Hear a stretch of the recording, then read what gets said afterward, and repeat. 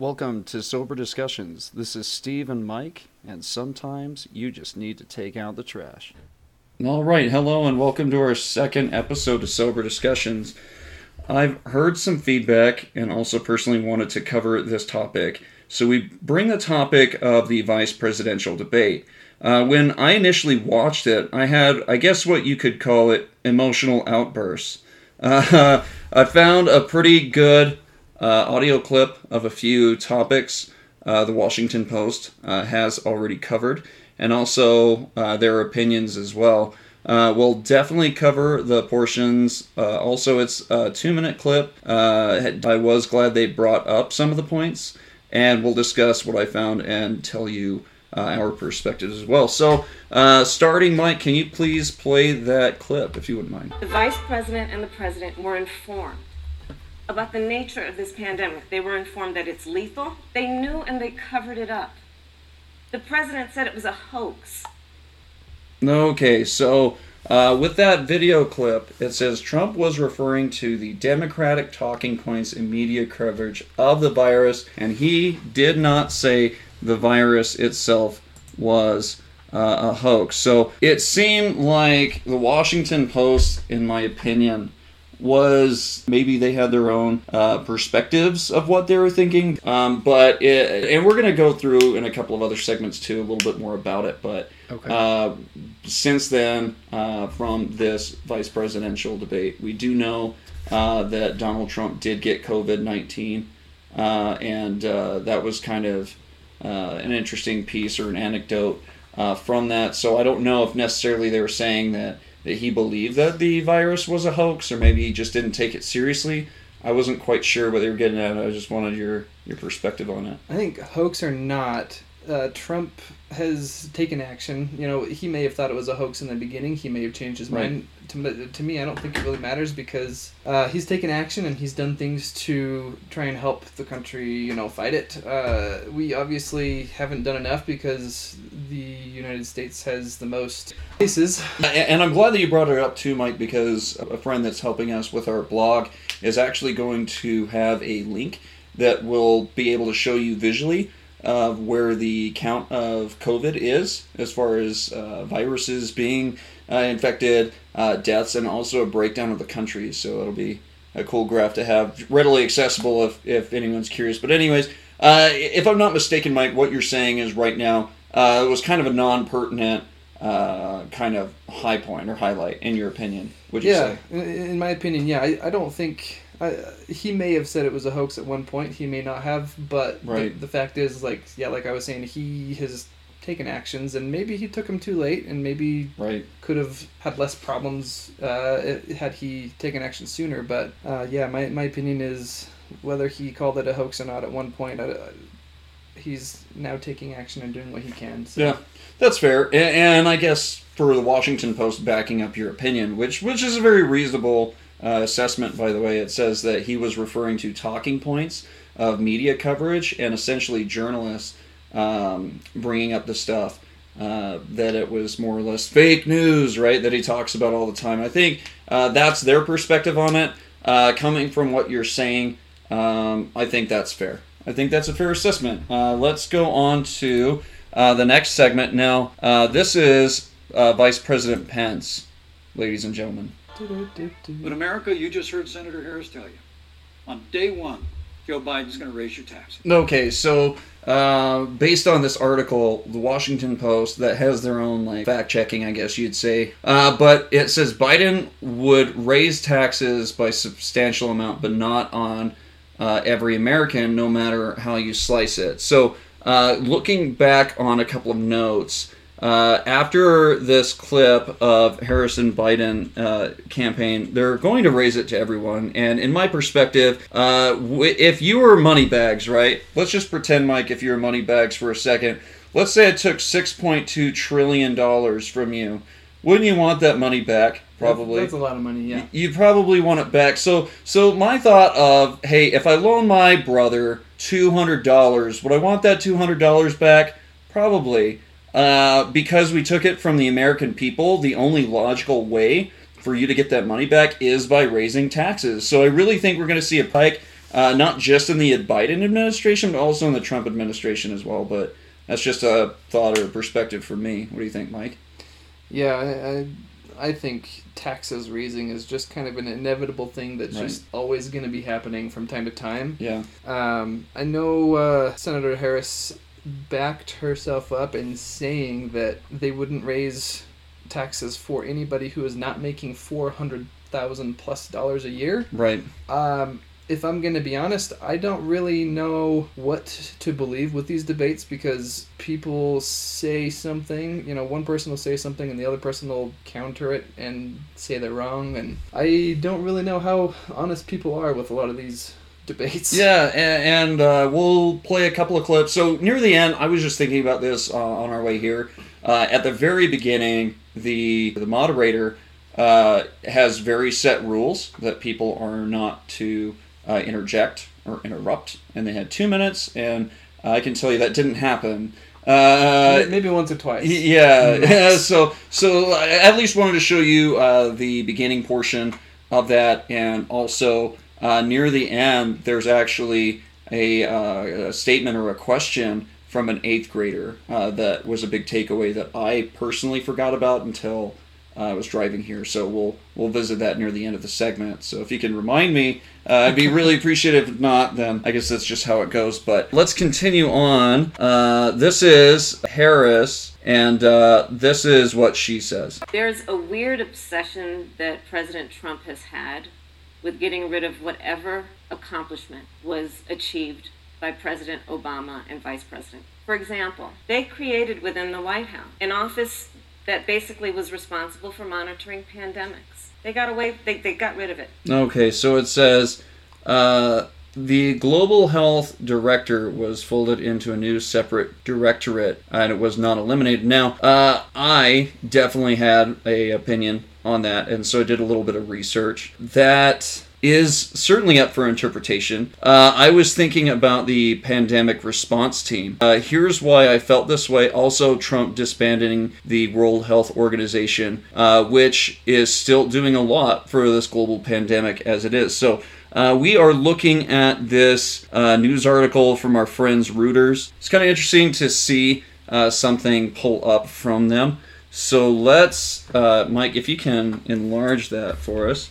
The Trump administration cut staff by more than 2/3 at a key U.S. public health agency operating inside China as part of a larger rollback of United States-funded health and science experts on the ground there leading up to the coronavirus outbreak, Reuters has learned. Most of the reductions were made at the Beijing office of the United States Centers for Disease Control and Prevention and occurred over the past 2 years, according to the public CDC documents viewed by Reuters and interviewers with 4 people familiar with the drawdown. The CDC's China hand count has shrunk to around 14 staffers, down from approximately 47 people since President Trump took office in January 2017, the documents show. The 4 people who spoke on condition of said the losses included, these are weird words, epidemiologists and other health professionals.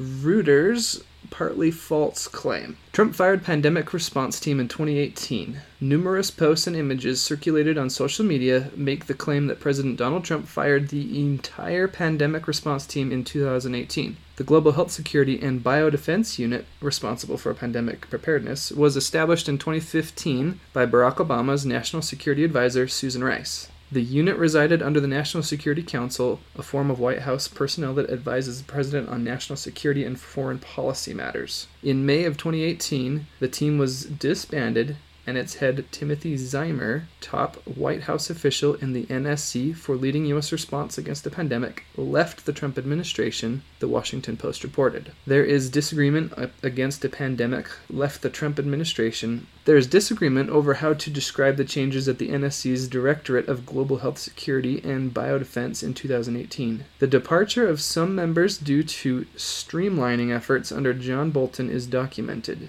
The pandemic response team as a unit was largely disbanded. So, was it entirely removed, Mike? No, it wasn't entirely removed, but there was definitely a lot of budget cuts. There's definitely a lot of people that are no longer in that response team, and so that made me feel like that was reasonable. So, if we can jump to the next video clip, if you wouldn't mind, Mike. U.S. Annually contributes about $400 million, $500 million to the World Health Organization. But today the president announced the United States is halting funding because the World Health Organization was too pro-China, must be held accountable. I want to put up on the screen, John, as we continue to discuss this, a tweet that the president himself posted back on January 24th. Watch this. Look at this. China has been working very hard to contain the coronavirus. The United States greatly appreciates their efforts and transparency. It will all work out well. In particular, on behalf of the American people, I want to thank President Xi. That's what the president said on January 24th. That's in a statement from the president on Twitter. And now he's blaming the World Health Organization for being too supportive of China in those initial days. And Wolf, you can go back through the president's Twitter feed, and I urge any Trump supporters watching to do so because he tells you not to trust us. So do this yourself. Go back through the president's Twitter feed in those early days. He not only repeatedly praises President Xi, he on several occasions praised him, saying it was working with the United States to try to get to the bottom of this. That being said, again, the president's criticisms of the World Health Organization are quite legitimate. It was flat-footed here. Again, CNN called this a pandemic before the World Health Organization. But this is an attempt by the president to steer you away from his own actions. On January 22nd, he did an interview with CNBC. He was asked, do you think this will be a pandemic? He said, no. And he said that was because he thought President Xi was on top of it. He has several times since says he believes China is professionally handling this and praised President Xi. And just think for a second, Wolf, I could go on and cite many, many examples of this, but just think for a second. Yes, the World Health Organization has a lot of questions to answer about its believing China, about its being slow to call this a pandemic. That is a fact, and the president is right about that. But who do you think has the best intelligence about what is happening in China? The World Health Organization or the world's greatest nation? Mike, what are your thoughts on that? Kind of just brings me back to the earlier part of our segment where kind of what I was talking about before, that, Trump may have considered it a hoax at first and may not have believed that it was going to become a pandemic and turned out to be wrong. And I think a lot of people out there probably feel like he didn't take it serious enough, and now, of course, it's become a pandemic.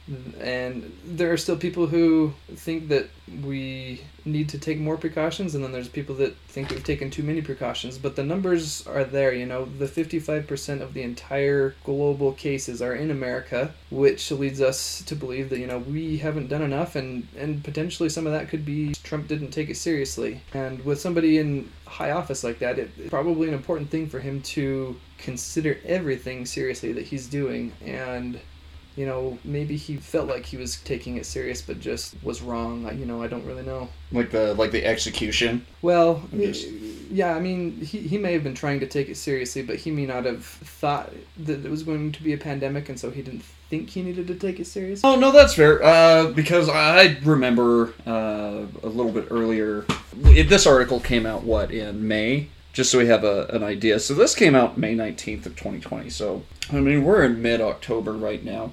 Obviously, there was a lot of stuff that happened between then and now. May was kind of, if we're remembering back in those charts, is when things started to kind of come down as far as pandemic deaths too. So I think there was a lot of enragement too around that period when this article came out. Maybe I didn't put that into consideration when I first was initializing it. So I'm glad you brought that up, Mike, I guess is all that I'm trying to say. If you wouldn't mind, if you could enlarge this, and I can read that section. So, this is from CNN. President Donald Trump announced on Friday from the United States will terminate its relationship with the World Health Organization, a move that has threatened throughout the coronavirus pandemic, and one that earned quick criticism from both sides of the aisle, because they have failed to make the requests and greatly needed reforms. We will be today terminating our relationship with the World Health Organization and redirecting those funds to other worldwide and deserving urgent global public health needs, Trump said. So the president said that the world's needs answers from China on the virus. We must have transparency. So on the same event on Friday, Trump launched I guess we'll call it a verbal disagreement and a retaliatory measures that basically created us pretty, you'd say, against the World Health Organization, and we didn't make good terms with China as well.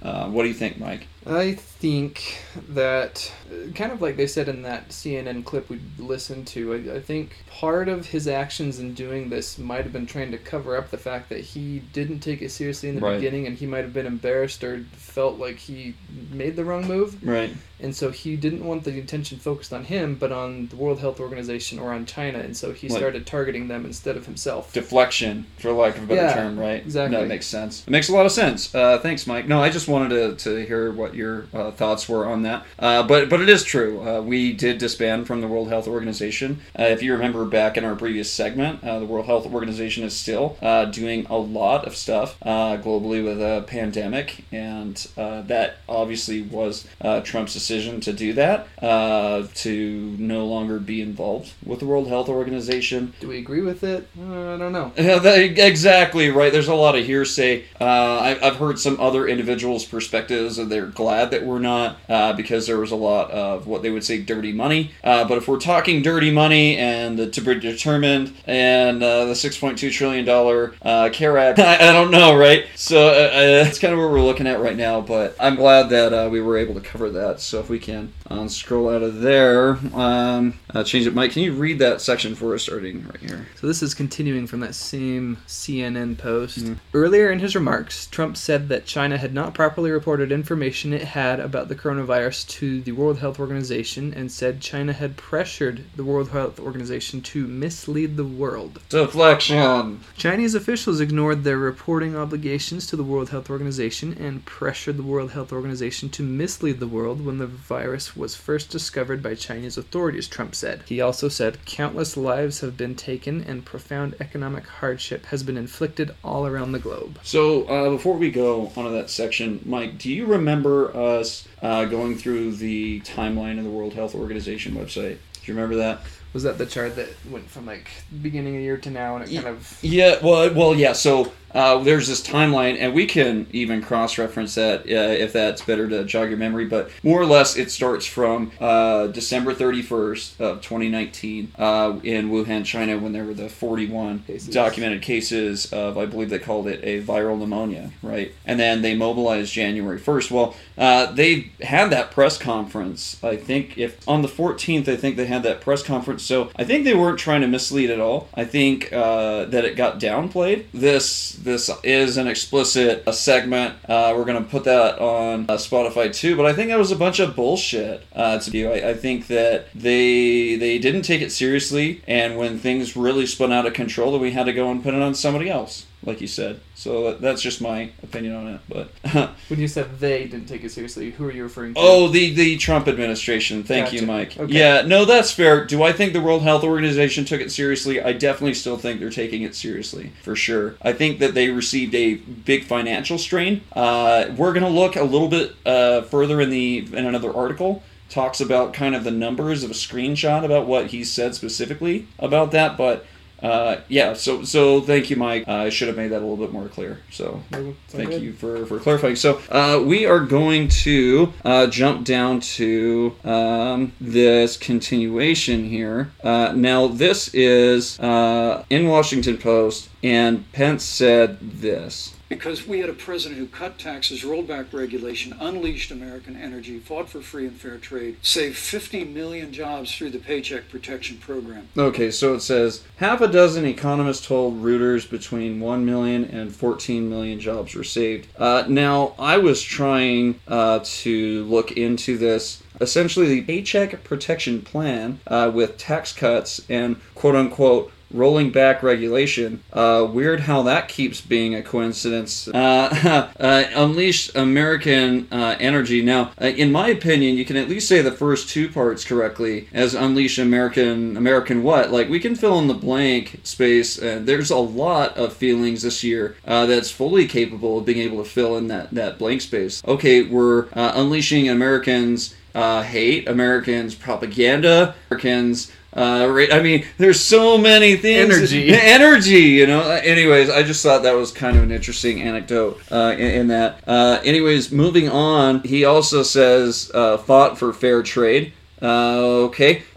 Saved millions of jobs, and the Washington Post said, according to Reuters, between 1 to 14 million jobs were saved. So it would be rude not to see what they have to say. Unfortunately, if I'm being honest, I spent a bit of time trying to find that specific article, and I couldn't find it from the 1 to 14 million. And to be honest, it was kind of difficult. There was a lot of information. I felt like it was really like flooding. Like there was so much information that it was so difficult for me to find anything. But what I can say is there is a bit of doom and gloom in that category, and it wouldn't surprise me with all the businesses shutting down and unemployment rates, which I found an article on.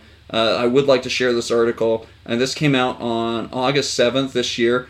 Fortune also included a great video clip, if we can play that. Okay. The CARES Act is an economic stimulus package that was passed in late March, valued at just over $2 trillion. It is the largest single piece of fiscal stimulus that's ever been passed through Congress. The stimulus package impacted the economy on several fronts, provided immediate relief to households in the form of stimulus checks and enhanced unemployment insurance benefits. The enhanced unemployment benefits provided under the CARES Act impacted the economy by providing stabilization of income for households in the early part of the pandemic. Absent those enhanced benefits, labor income declined by several $100 billion in the second quarter of this year. When factoring in those enhanced UI benefits, total after-tax income for households actually increased in the second quarter. Moving forward, the most important feature of any unemployment insurance benefits is expanded duration.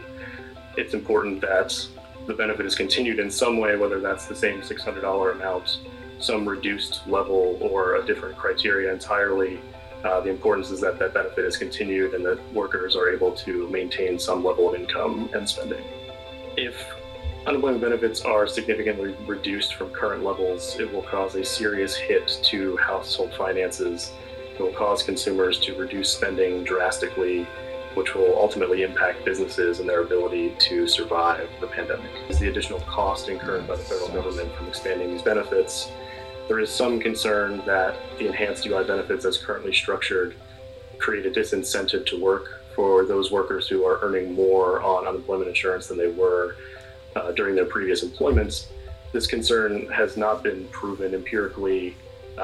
Most workers are well aware that these benefits will end at some point, and so the risk of turning down gainful employment in exchange for continuing to collect benefits is a risky proposition. At least from what I got from it, we definitely know that some businesses, like we talked about in our previous section, that were able to utilize the CARE Act along with the Paycheck Protection Plan to an extent. We know that some people are really kind of metaphorically at death's door as far as their business goes, because it's been so difficult with the pandemic and so many people are spending money differently. They're not able to function the same way that they were before, and there's a lot of financial strain with these businesses. So it's just really disheartening to see some of these people really getting hurt. I certainly wouldn't be surprised if 1 to 14 million were saved from this versus 50 million. I mean, that's put that into quarters. I mean, that's not even 12.5% of what they said people are able to take advantage of. So I think that number alone was disheartening. I definitely have some more information from these folks from Fortune. Now, this is from the U.S. Bureau of Labor Statistics, so it's definitely a government entity. Finds the total number of unemployment Americans stood at 16.3 million in July, much improved from the 23.1 million in April. Is still around 3 times greater than the one in February, when 5.8 million were unemployed, and indicates that much hope for this recovery is far from likely. So if we look over here, we had some disparity in 2008. We can see it come up and crest up to 2010, down to 2012, 2014, 2016 is when President Donald Trump was in office, 2018, and this year, because of the pandemic, you can see this huge spike, over 14% in that graph. Mike, do you have any thoughts? Yeah, it looks like you said, in 2008 to 2010, we had this spike of unemployment kind of go up, and we know that was a hard time, kind of a recession, right, we faced. Right. And 2020, it spikes even higher than it did then, the rate of unemployment, and that's obviously disheartening, and not something we want to see. But the good part of that is we see just how drastically it went up. Right at the end of the chart, it's drastically dropping back down. Hopefully that continues, through 2021, and hopefully we can get to the point where people aren't unemployed. But regardless, the rate of unemployment has gone up high enough that, 14% of Americans unemployed, that whether you have unemployment coming in or not, right, that's a lot of people to support as a nation. And for sure, a lot of financial strain. I agree. So whether you're getting unemployment or you're not getting unemployment, there's a lot of strain going around and a lot of people struggling, and so hopefully we can see these numbers drop. But we do see that it is drastically dropping. How much it's going to keep dropping. Right, and if you remember in that video clip that they played, he said that there are definitely people taking advantage of that payment protection program. Like we said, the 12.5%. According to Reuters, I wasn't able to find that specifically, but that was a source that was cited. It's also on our website too. But they said that there's a time limit for people to be able to use this paycheck protection program, and he's like, we definitely need to extend it. We definitely have a high unemployment rate, and we definitely need to do something else. So we'll talk a little bit more about what that means a little bit later. But the unemployment rate dropped from 11.1% in June to 10.2% in July, as the economy added nearly 1.8 million jobs last month, soundly beating consensus estimates, equities further, and the dollar gained on the news. So that marks a third straight month of solid hiring and falling jobless rate after it topped at 14.7% in April, and that's the highest level since 1940. I guess they got away with it because they said since 1940. This is 1933, so they kind of left out, like, we definitely were twice as worse off in the Great Depression than we are right now. But I think it is very, very important for us to know that in the Great Depression it was about 25% unemployment. Right now we're at 14.7, so we could make it better. It also could get worse, right? Like, so an economy that continues to rebound since states began easing lockdowns. The 10.2% rate, while still weak, comes in far better than the 10.6 consensus estimated of economists compiled by Bloomberg. The improvement will be good news for the White House, but it's clear it will take years before U.S. labor markets return to the pre-pandemic levels, which I definitely agree. It's going to take some time for people to be able to get back on top of finances and things. I'm sure a lot of people filed for bankruptcy, for medical costs, for financial strain, for different things like that anyways. Mike, can you go to the next section, please? Congress has yet to come to an agreement for extending or replacing the $600 supplement, which paid its final benefit for the week ending July 25th. Democratic and Republican Party leaders are making little progress in their talks for another stimulus package, and enhanced unemployment benefits are among the most disputed negotiating points in the bill. Democrats want the $600 benefit extended through the end of the year, while Republicans want it scaled back, arguing that it's so generous it's deterring the jobless from seeking work. The July jobs numbers also show the economic slump is still hitting some communities harder than others. So I thought that section was kind of interesting. This next graph, what we're looking at right now, is Americans who've permanently lost jobs remain unchanged in July despite overall unemployment falling. So this goes back to the graph. All it's basically saying is while the numbers of unemployment Americans is going down, the number of permanently unemployed Americans remain at 2.9 million in July. That number has risen in May and June as employers converted some of their furloughs into layoffs, something that could impede the recovery. So for those of you that don't know what a furlough is, basically they're saying, hey, you still have a job. We're just going to kind of put a hold on right now, and then we'll pick it up later. Once that furlough took place, then people are like, hey, I literally can't even pay you. So then they did layoffs. And the official unemployment rate is 10.2, is likely undercounting the actual level of joblessness from July. The BLS defines the unemployed as people without jobs who are also looking for new positions. So laid off workers who are receiving unemployment benefits but aren't looking for a job aren't considered unemployed. Report highlights other abnormalities in the labor market. For example, in July, BLS found that 16.3 million Americans were unemployed. However, the U.S. Department of Labor data found 30.5 million were receiving employment benefit. that it expired in July. So as far as looking at that information, it definitely had some conflicting information. What we were talking about, TLDR, I definitely believe businesses and families are struggling harder than they ever have before within, the last 10 years, I think it's safe to say.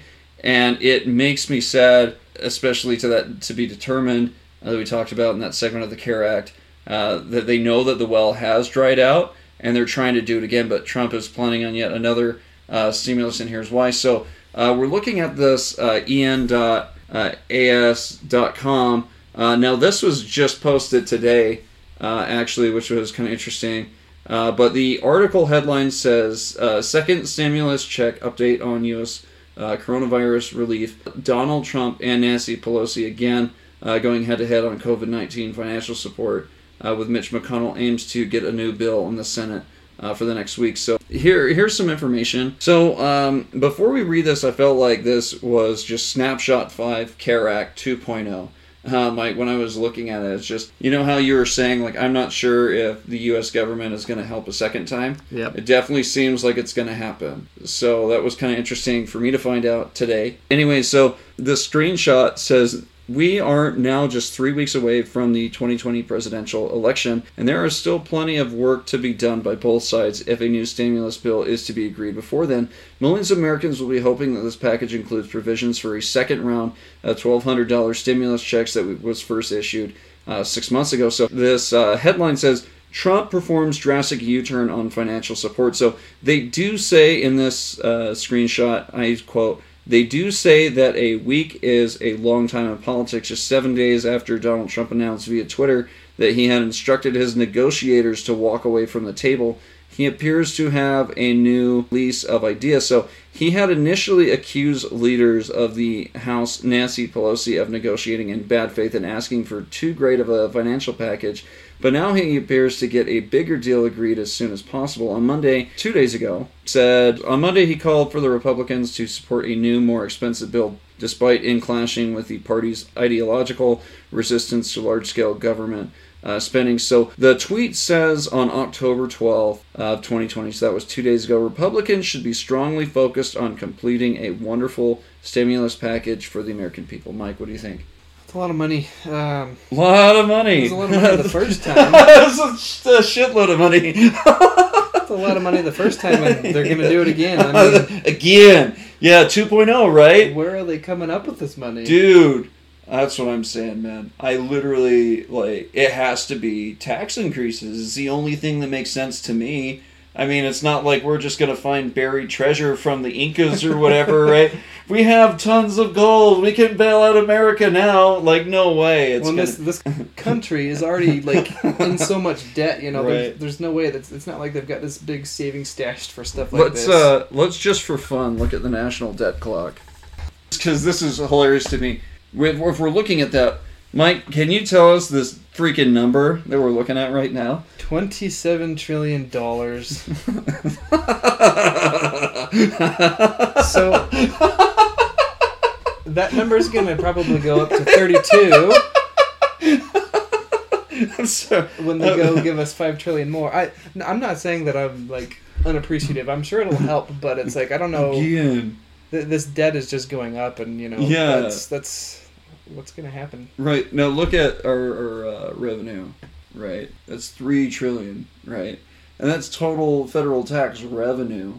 That's insane. I mean, I guess we do have some state revenue too. Right. So that's what, $5 trillion. So I mean, if we balance the budgets and everything, and we lived within our means, we could get out of debt in, I don't know. Let's see. 9 years? 6 to 9 years. Yeah, but I don't think that's gonna happen, Mike. But anyways, I just thought that was interesting. The article continues that the president has balked at the Democrats' initial $2.2 trillion package when he was presented it last week and refused to go to any higher than $1.6 trillion in financial relief. Days later, however, he has upped it to $1.8 trillion. But the Democrat-led House representatives apparently, let me rephrase that, appears unlikely to accept any deal below $2 trillion. So the far-reaching political implications of these discussions is no secret, and Pelosi has accused Trump of now attempting to force through any financial support to strengthen his standing before the American head to the implying Trump, he only wants his name on a check to go out before Election Day for the stock market to go up. Mike, can you tell us this tweet that we got yesterday from Donald Trump? Stimulus. Go big or go home. Go, go, go. He can go all the way. So it seems like he's pretty down for this new stimulus bill. I wish that instead of to be determined, we were able to have more oversight, and maybe we wouldn't have had to have a second package if we were able to direct it in the appropriate way. Or maybe not. Maybe we did need a second one. I don't know. I'm obviously not a lawmaker. I didn't help write those 900 pages that was in the first CARE Act, but we're going for round 2. Continuing, Pence says this, Mike, if you can play this clip. President Trump and I have a plan to improve health care and to protect pre-existing conditions for every American. So this says pre-existing conditions are already protected under the Affordable Care Act. The Trump administration is aiming to overturn it. So this is just totally up for interpretation, guys. But let's be honest, at least in my perspective, if you are going to create a new plan, Trump healthcare bill, wouldn't you be taking over that? So, I mean, more or less you are saying, hey, we're no longer doing this Affordable Healthcare Act. We've got a new thing rolling out. I can see why they're saying that they're trying to take it over. They definitely could have maybe worded that differently, but that's definitely up for interpretation. Mike, if you can read the section, please. Yeah, so we're now coming over to CNN, their perspective of highlights that they picked from the vice presidential debate. For our fellow Americans, on October 8th, CNN put up a post, and here it says, Vice President Mike Pence and California Senator Kamala Harris faced off Wednesday night in their 2020 election campaign in Utah. The debate covered more topics than last week's Trump-Biden showdown, but overall, the debate ultimately was about Trump. We asked our viewers around the country for their reaction to the debate, and here's what they said. Steve from Tennessee says that Mike Pence won hands down. Kamala Harris's smirks and scowling and shaking her head when Pence was stating facts she knew were true was unbecoming at best. She ducked too many questions, including packing the court and Biden's health or lack thereof. Robin Edwards from Logan County, Kentucky said, Vice President Pence acted as if he was the superior person on the stage. He seemed to look down on the two women involved. Then when it was over, his wife stripped off her mask. As head of the COVID task force, you'd think he would act with some sense.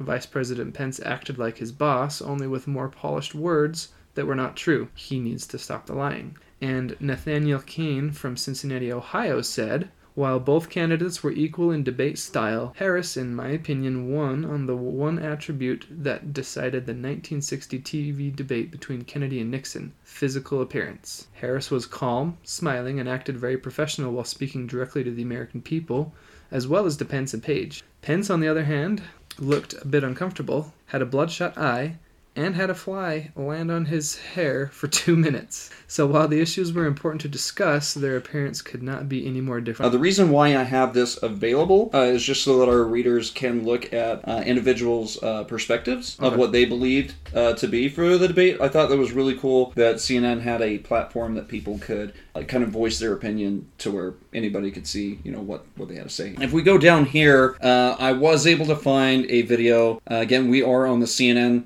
segment, but this is a journalist on the vice presidential debate. Mike, if you can play that for us. Look, neither candidate really answered most of the questions in the vice presidential debate this week. We could have learned a lot, though we did not. But there was one particular response from Vice President Pence that would have embarrassed even Pinocchio. The climate is changing. The issue is, what's the cause, and what do we do about it? President Trump has made it clear that we're going to continue to listen to the science. It's not clear. It's not clear at all, and it's not true. For instance, climate change, which exists and is a problem, according to science. So Obama's talking about all of this with the global warming and that. A lot of it's a hoax. It's a hoax. I mean, it's a money-making industry, okay? It's a hoax. A lot of it.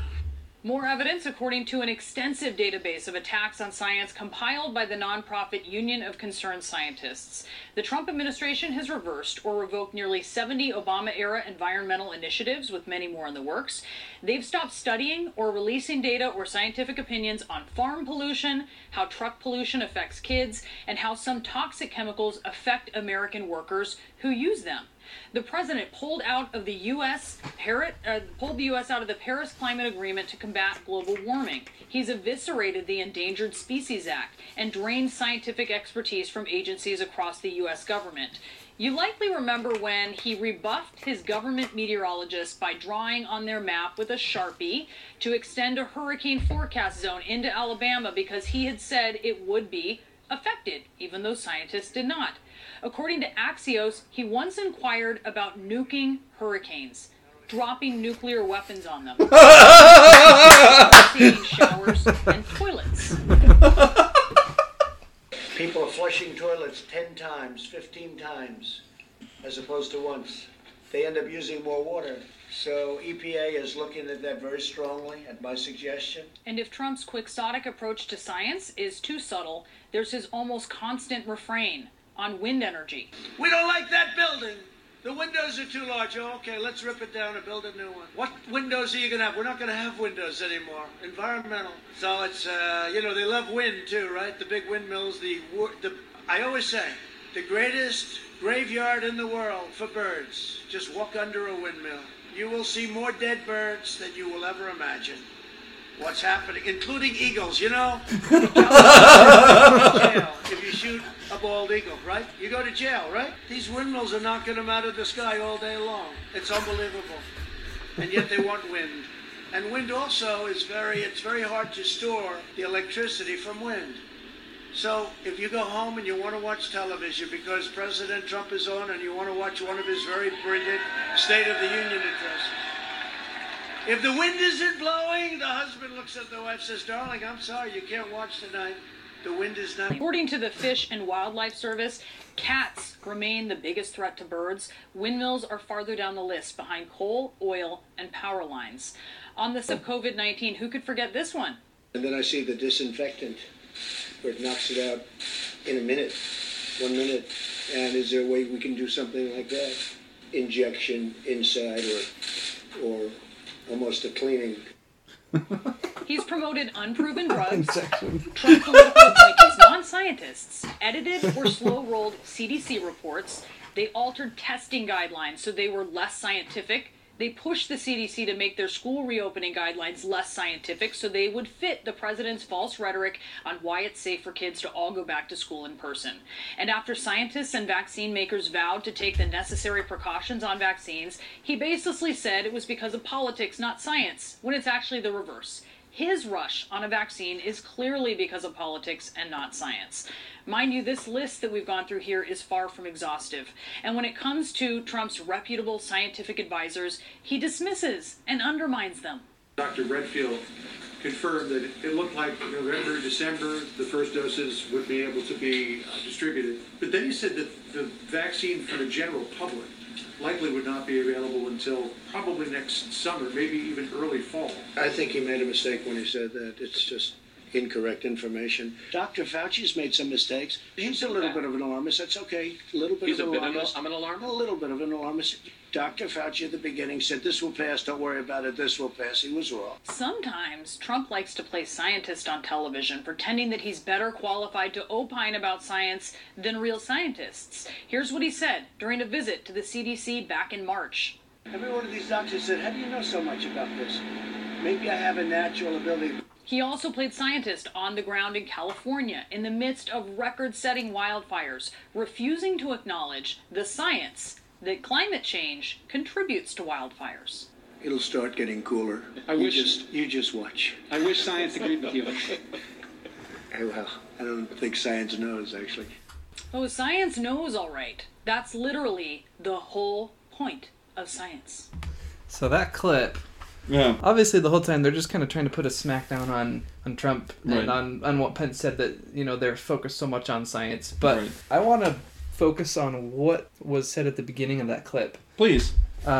She said that there were a lot of questions that were asked, and hardly any of them got answered directly. Correct. But, instead they were just kind of smack-talking each other, which is kind of what happens at debate. And I really appreciated that because, in my opinion, if they just answered the question straight rather than smack-talk each other, I think we'd have a lot better idea what they actually stand for and what's actually factual, and I think it would be a lot more effective and a lot more helpful for the nation if they just answered questions instead of just tried to attack each other. But if they answered it, then, they'd be held accountable for that, right? And if we can do smoke and mirrors and cloak and dagger, then, we can say something and then not be held accountable for it because we didn't exactly say that, right? You got a point there.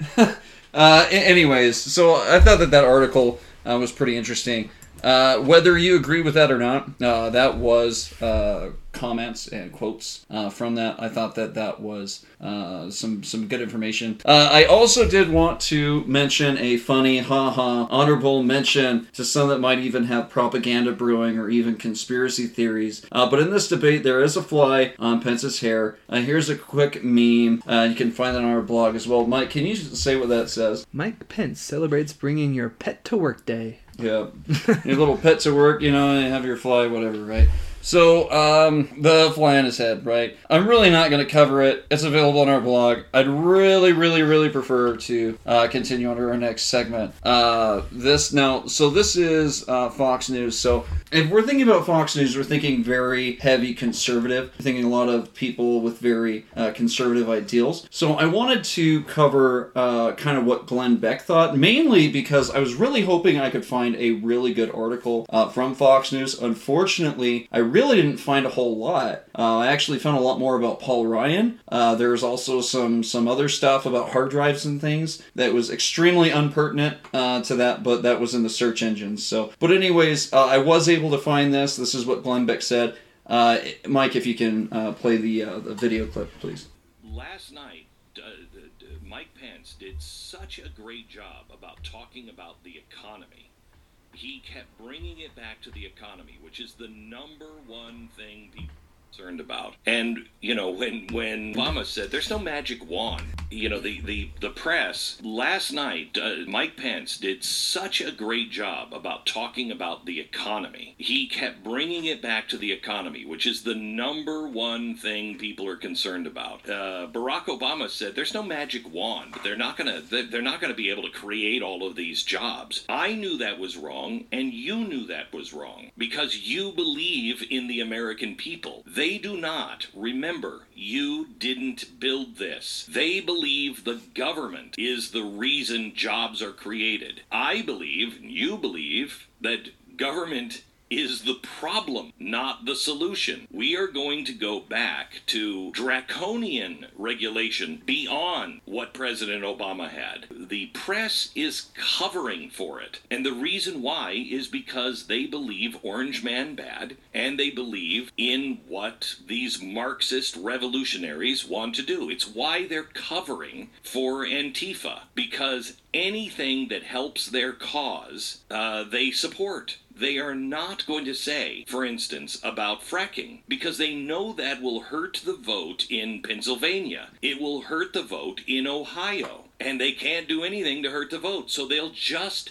leave it alone. They won't necessarily deny it. They'll just leave it alone. They'll leave it out. It's exactly what they're doing with the CIA papers or the all of the investigation papers from the investigation of Russiagate. Have you noticed they're not reporting on it? It's a sin of omission. As they are committing crimes of commission, they are also committing the same kind of crimes of omission. They're not talking about court packing today. That was the biggest part of the debate. That was the most stunning part of the debate. Do you know what the New York Times reported today? The New York Times reported at the very end of their digest of the debate, they got into court packing. But here was their spin. Donald Trump has appointed so many lower court judges that he has packed the lower courts. And so many believe that the only way to balance this out is to pack the Supreme Court. So even though Donald Trump, Barack Obama left, 1,500 judgeships open? It was some ungodly sum that he just didn't care. He just didn't appoint them. So Donald Trump,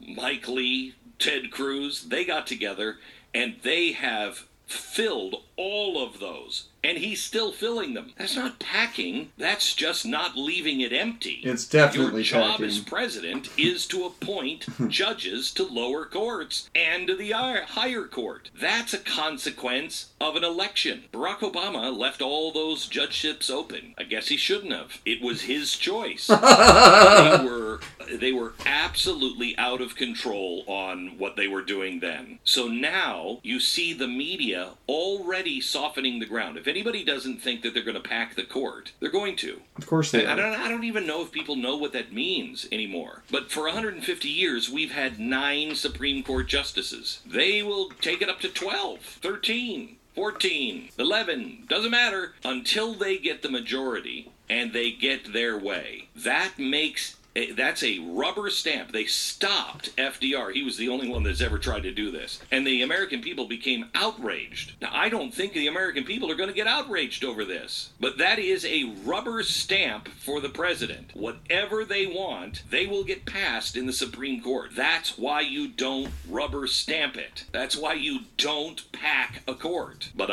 you're not going to get this from the mainstream media. You're not going to get the truth on fracking. You're not going to get the truth on the Green New Deal and the jobs that will cost. The choice is so clear. I've never seen it this clear. This is the clear choice that I wanted 10 years ago.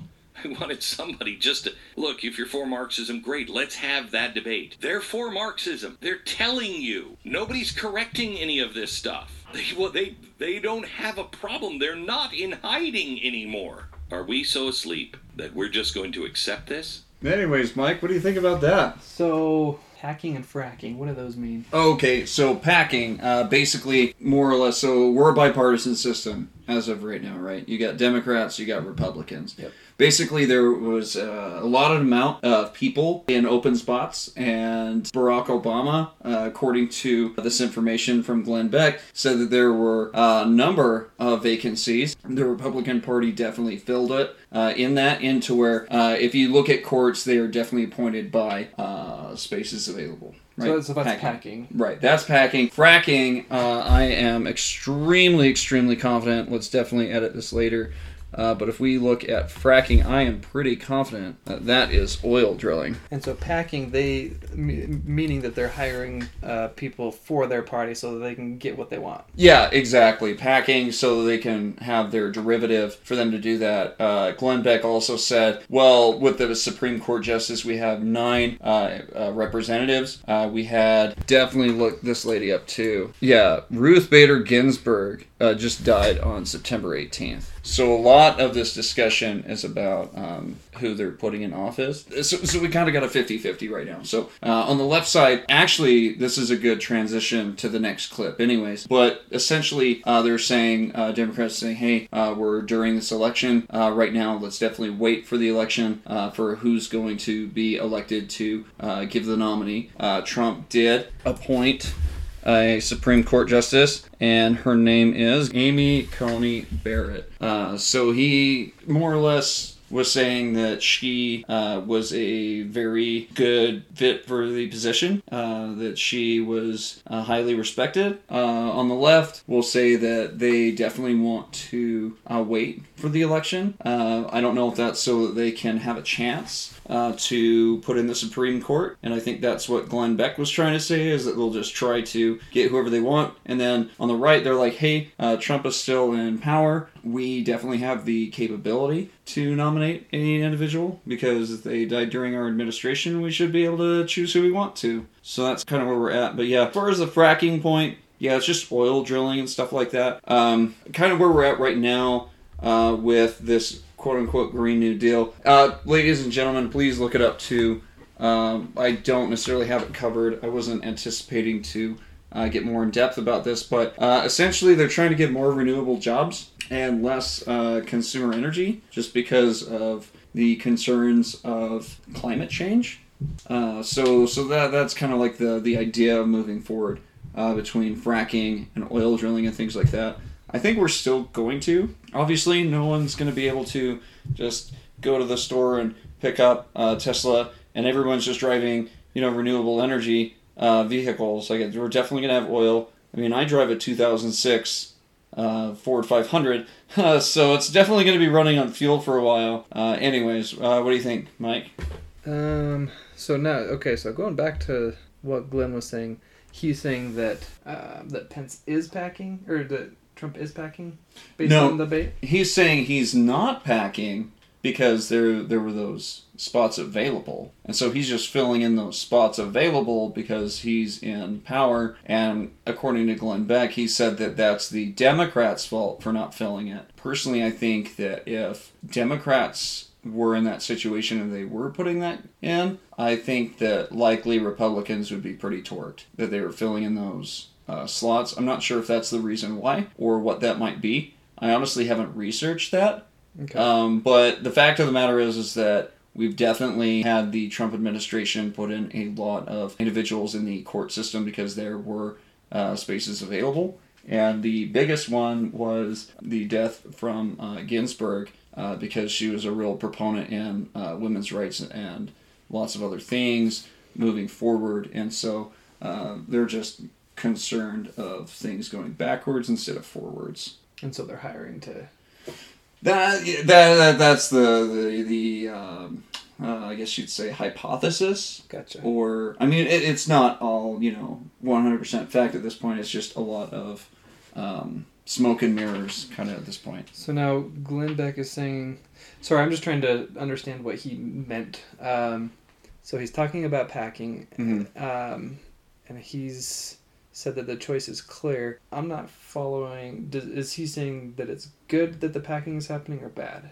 He's saying that there's a very definitive moment for American history to make the right choice of voting for Donald Trump and the Republican Party, and a very non-appropriate point of voting for Biden because he called them Marxists, mentioned Antifa, all these different organizations. Now, when we talk about Antifa in the presidential debate, ladies and gentlemen, please watch that if you're interested. But presidential debate, it was talked about denouncing white supremacists, right?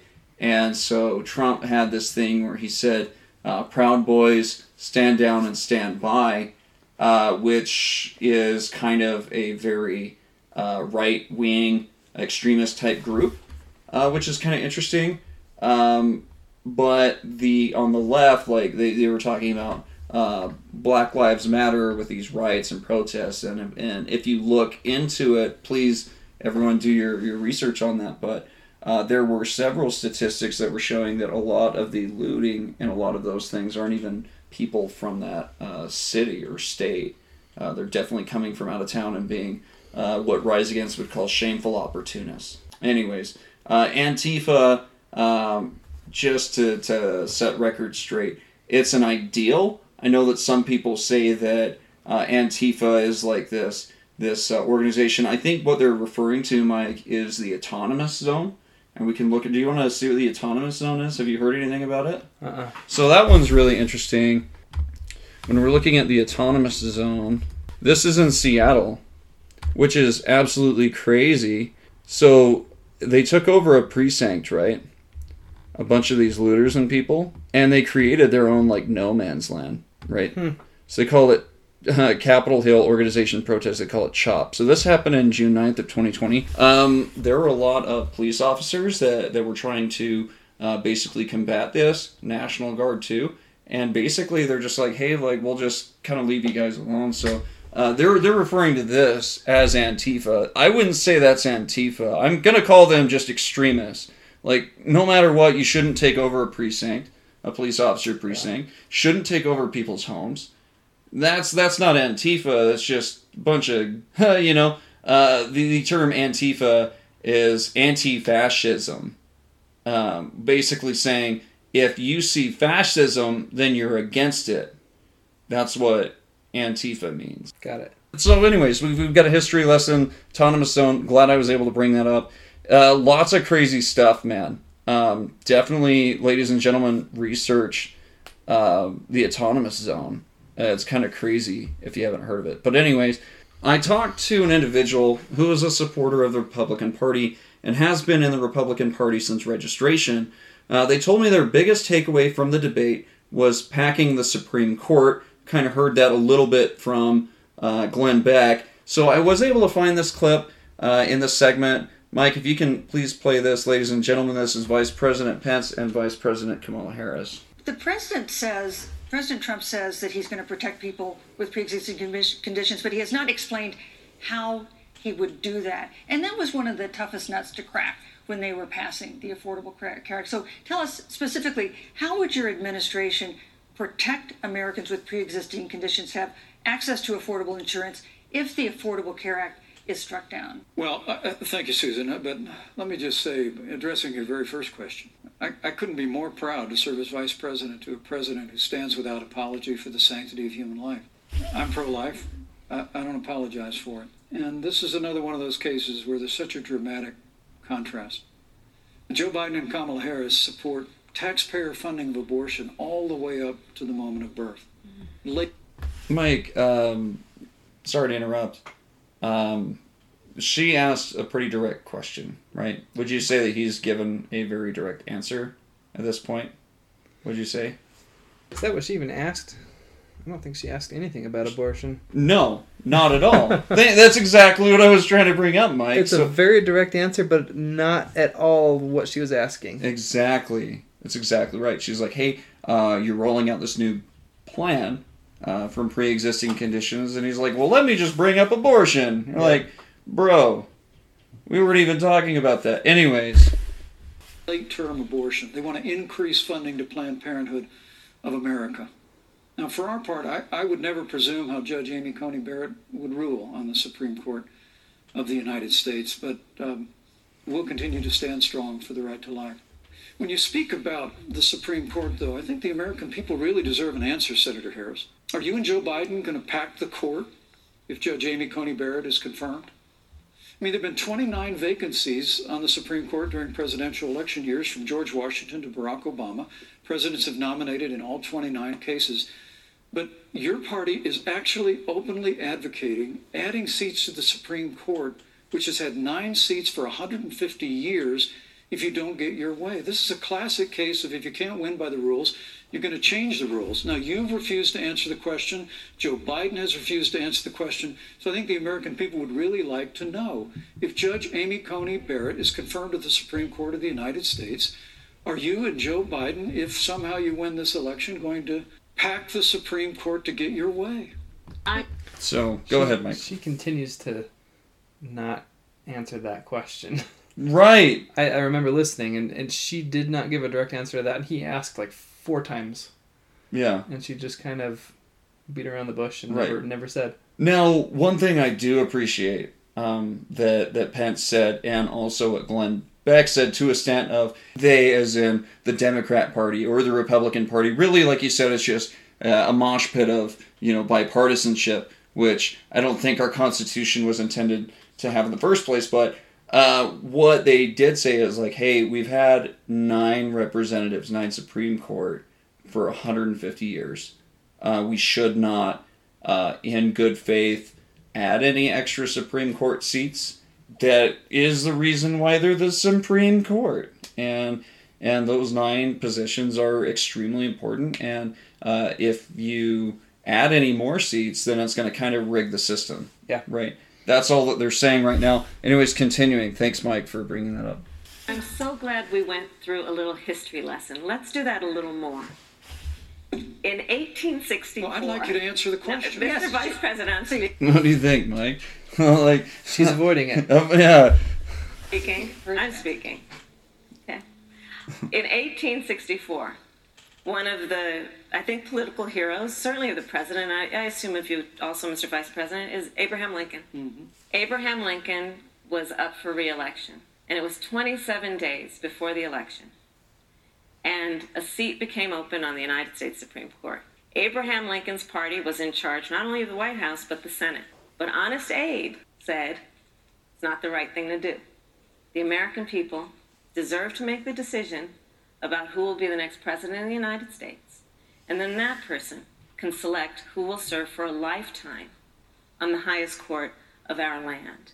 And so Joe and I are very clear. The American people are voting right now, and it should be their decision about who will serve on this most important body for a lifetime. Thank you, Senator Harris. People, Susan, are voting right now. They'd like to know if you and Joe Biden are going to pack the Supreme Court if you don't get your way in this nomination. Let's talk about packing. You once again gave a non-answer. Joe Biden gave a non-answer. Trying to answer you now. The American people deserve a straight answer. And if you haven't figured it out yet, the straight answer is they are going to pack the Supreme Court if they somehow win this election. Men and women, I got to tell you, people across this country, if you cherish our Supreme Court, if you cherish the separation of powers, you need to reject the Biden-Harris ticket. Come November the 3rd, re-elect President Donald Trump, and we'll stand by that separation of powers in a 9-seat Supreme Court. Yep. So yeah, that was just reaffirming the 9-seat Supreme Court. What do you think, Mike? Senator Harris basically says that it's up to the people to vote to get people to get people into the Supreme Court, but she still never really answered if she's going to add seats or not. Correct. And I personally, I feel like that kind of makes her look bad, but other people may disagree on that. Right. Also, where it is right now, it is constitutional for the president to fill in that vacancy. That's just where it is right now. Now, you can get bent about it. You can be frustrated about it. But the fact of the matter is, as of right now, that he does have that capability.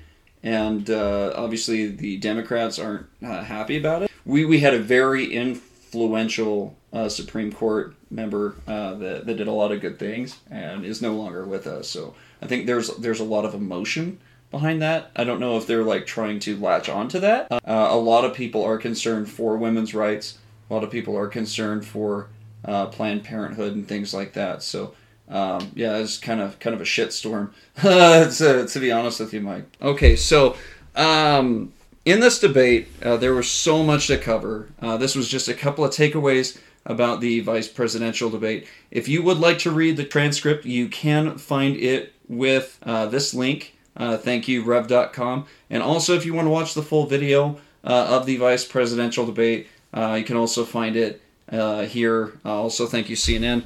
I would want to, before we conclude this, just look at this this beginning. So I wanted to show people about what the standard was that the moderator set up, and then I would like to cover what they answered about an 8th grader question that I found that was extremely important, and then we'll close this podcast. But anyways, here we go. Good evening.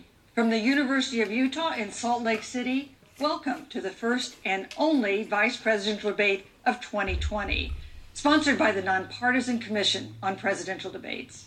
I'm Susan Page of USA Today. It is my honor to moderate this debate, an important part of our democracy. In Kingsbury Hall tonight, we have a small and socially distant audience, and we've taken extra precautions during this pandemic. Among other things, everyone in the audience is required to wear a face mask, and the candidates will be seated 12 feet apart. The audience is enthusiastic about their candidates, but they've agreed to express that enthusiasm only twice, at the end of the debate, and now, when I introduce the candidates. Please welcome California Senator Kamala Harris and Vice President Mike Pence. Senator Harris and Vice President Pence, thank you for being here. The two campaigns and the Commission on Presidential Debates have agreed to the ground rules for tonight. I'm here to enforce them on behalf of the millions of Americans who are watching. One note, no one in either campaign or at the Commission or anywhere else has been told in advance what topics I'll raise or what questions I'll ask. This 90-minute debate will be divided into 9 segments of about 10 minutes each. I'll begin a segment by posing a question to each of you, sometimes the same question, sometimes a different question on the same topic. You will then have 2 minutes to answer without interruption by me or the other candidate. Then we'll take 6 minutes or so to discuss the issue. At that point, although there will always be more to say, we'll move on to the next topic. We want a debate that is lively, but Americans also deserve a discussion that is civil. These are tumultuous times, but we can and will have a respectful exchange about the big issues facing our nation. Okay, so she was pretty direct and very specific of, hey, I'm going to ask you a question. If you go over time, time's up, we're moving on. Don't interrupt. And Mike, I can tell you, watching this, I was literally yelling at the television, just shut up, It was crazy. And Pence wouldn't stop. Or Harris sometimes. Yeah, it was gnarly, bro. I was, definitely everyone, if you're listening to this, it's definitely worth the watch, but the information was exceptional. Brecklin Brown. She's an 8th grader at Springville Junior High in Springville, Utah. And here's what she wrote. Quote, "When I watch the news, all I see is arguing between Democrats and Republicans. When I watch the news, all I see is citizen fighting against citizen. When I watch the news, all I see are two candidates from opposing parties trying to tear each other down." Mike, would you say that that's a fair assessment, that that's what you've seen? I personally never watch the news, but that's all I hear about. Okay, yeah, I can tell you there's a lot of information and a lot of battling back and forth, and they're trying to get like a higher ground or what have you. I wasn't anticipating sharing this. I'll share it with our viewers so they can see it, but I had a social media post. Let me see if I can find it, Mike, real quick. It was an observation that I had. So, are you familiar with the term left wing and right wing, basically? Not really. Okay, so when you have a left wing, meaning that they are very liberal, very democratic views, things like that, right? And then the far right is the Republicans or the conservatives. Now you have extremists on either side, right? So what I wrote. So I put, metaphorically, if our country is an aircraft and we have a left wing and a right wing, wouldn't we try to take care of that entire aircraft instead of picking one side?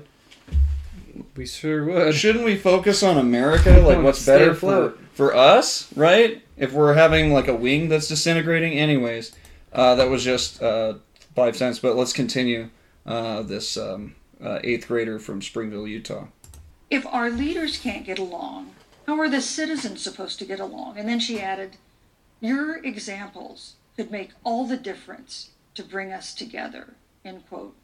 So to each of you in turn, I'd like you to take 1 minute and respond to Brecklin. Vice President Pence, you have 1 minute. Brecklin, it's a wonderful question. And I started following the news when I was very young.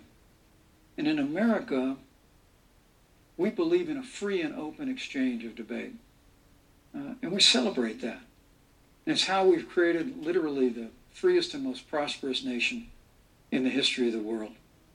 I would tell you that don't assume that what you're seeing on your local news networks is synonymous with the American people. I look at the relationship between Justice Ruth Bader Ginsburg, the late justice who we just lost from the Supreme Court, and the late Justice Antonin Scalia. They were on polar opposites on the Supreme Court of the United States. One very liberal, one very conservative. But what's been learned since her passing was the two of them and their families were the very closest of friends. I mean, here in America, we can disagree. We can debate vigorously, as Senator Harris and I have on this stage tonight. But when the debate is over, we come together as Americans. And that's what people do in big cities and small towns all across this country. So I just want to encourage you, Brecklin. I want to tell you that we're going to work every day to have government as good as our people. And the American people each and every day love a good debate. We love a good argument. But we always come together and are always there for one another. Thank you, in times of need. And we've especially learned that through the difficulties of this year. Senator Harris, what would you say to Brecklin? First of all, I love hearing from our young leaders. And when I hear her words, when I hear your words, Brecklin, I know our future is bright because It is that perspective on who we are and who we should be that is a sign of leadership and is something we should all aspire to be. And that, that brings me to Joe. Joe Biden, one of the reasons that Joe decided to run for president is after Charlottesville, which we talked about earlier. It so troubled him and upset him, like it did all of us, that there was that kind of hate and division. What propelled Joe to run for president was to see that over the course of the last 4 years, what Brecklin described has been happening. Joe has a long-standing reputation of working across the aisle and working in a bipartisan way. And that's what he's going to do as president. Joe Biden has a history of lifting people up and fighting for their dignity. You have to know Joe's story to know that Joe has known pain, he has known suffering, and he has known love. And so, Brecklin, when you think about the future, I do believe the future is bright. And it will be because of your leadership, and it will be because we fight for each person's voice through their vote, and we get engaged in this election because you have the ability through your work and through eventually your vote to determine the future of our country and what its leadership looks like. Thank you, Senator Harris. Thank you, Vice. What do you think, Mike? I feel like both of them gave good answers. I liked that Pence said that we could still come together as Americans despite our differences. And that's what we should do. Amen. No, I completely agree. I don't think we're intended to hate each other other than have two political platforms that are trying to have you vote one way or the other and slander each other. Yeah. Definitely. We can have our differences, but in the end, we're all Americans. We all should support one another and work through the differences the best we can. Then Senator Harris, because she basically is just kind of expressing that she's for, she wants a bright future and she wants Americans to get along, and she recognizes that there's these problems. Right, differences and so forth. And she wants to find ways to kind of help with that. So I don't know that either answer was better one over the other, in my opinion. Other people would probably disagree, but I felt like they just both gave solid answers. Yeah.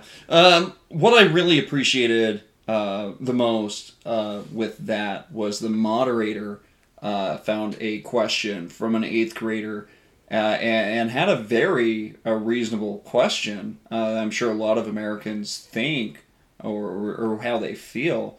It's really disheartening for me to be in a bipartisan system and then knowing that there's not really a good option to have an independent party. I am a libertarian. I would love to have another independent office. Where we're at right now from the Electoral College and where we're at with our local governments, we definitely need to start from the bottom, start from the foundation. As Rise Against would say, do you care to be the layer of the bricks to seal your fate, or would you rather be the architect of what we might create? That is the bright future. We need to be making progress forward, and we need to be the people to do that. Anyways, that's my perspective on it. So, so I think that concludes our podcast. Mike, did you have any takeaways or anything that while we're closing up? One more thought I had about that 8th grader question. Sure. Mm-hmm. I didn't realize this earlier, but I'm just now realizing I think that is the only question. I could be wrong, but I think that is the only question in the entire debate that both candidates answered directly and didn't go off topic. Yeah. So when I was trying to say this as reasonably as I can, I think that there were times that they did make valid points, but as far as both of them simultaneously at the same time, I feel like I need to agree with you.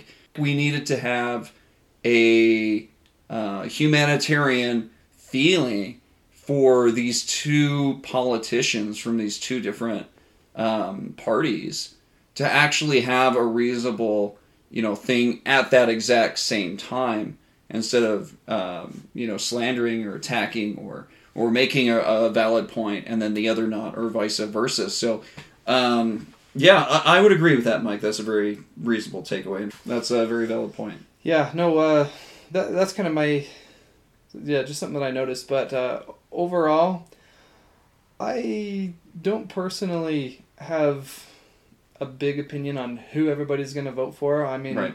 I'll have who I'm going to vote for. You'll vote for who you want to vote for. But I think in the end, if we can just do what Mike Pence was saying in there and just do our best to come together as Americans, despite whatever the outcome is in the election, as long as we can try and come together as Americans, I think that we can make the country a better place. I mean, we are the people, and the president and whoever wins will have a lot of things that they'll do that affect our country, but definitely we're the people and we can affect it too. Right. No, that very well said, Mike. I think sometimes people think of,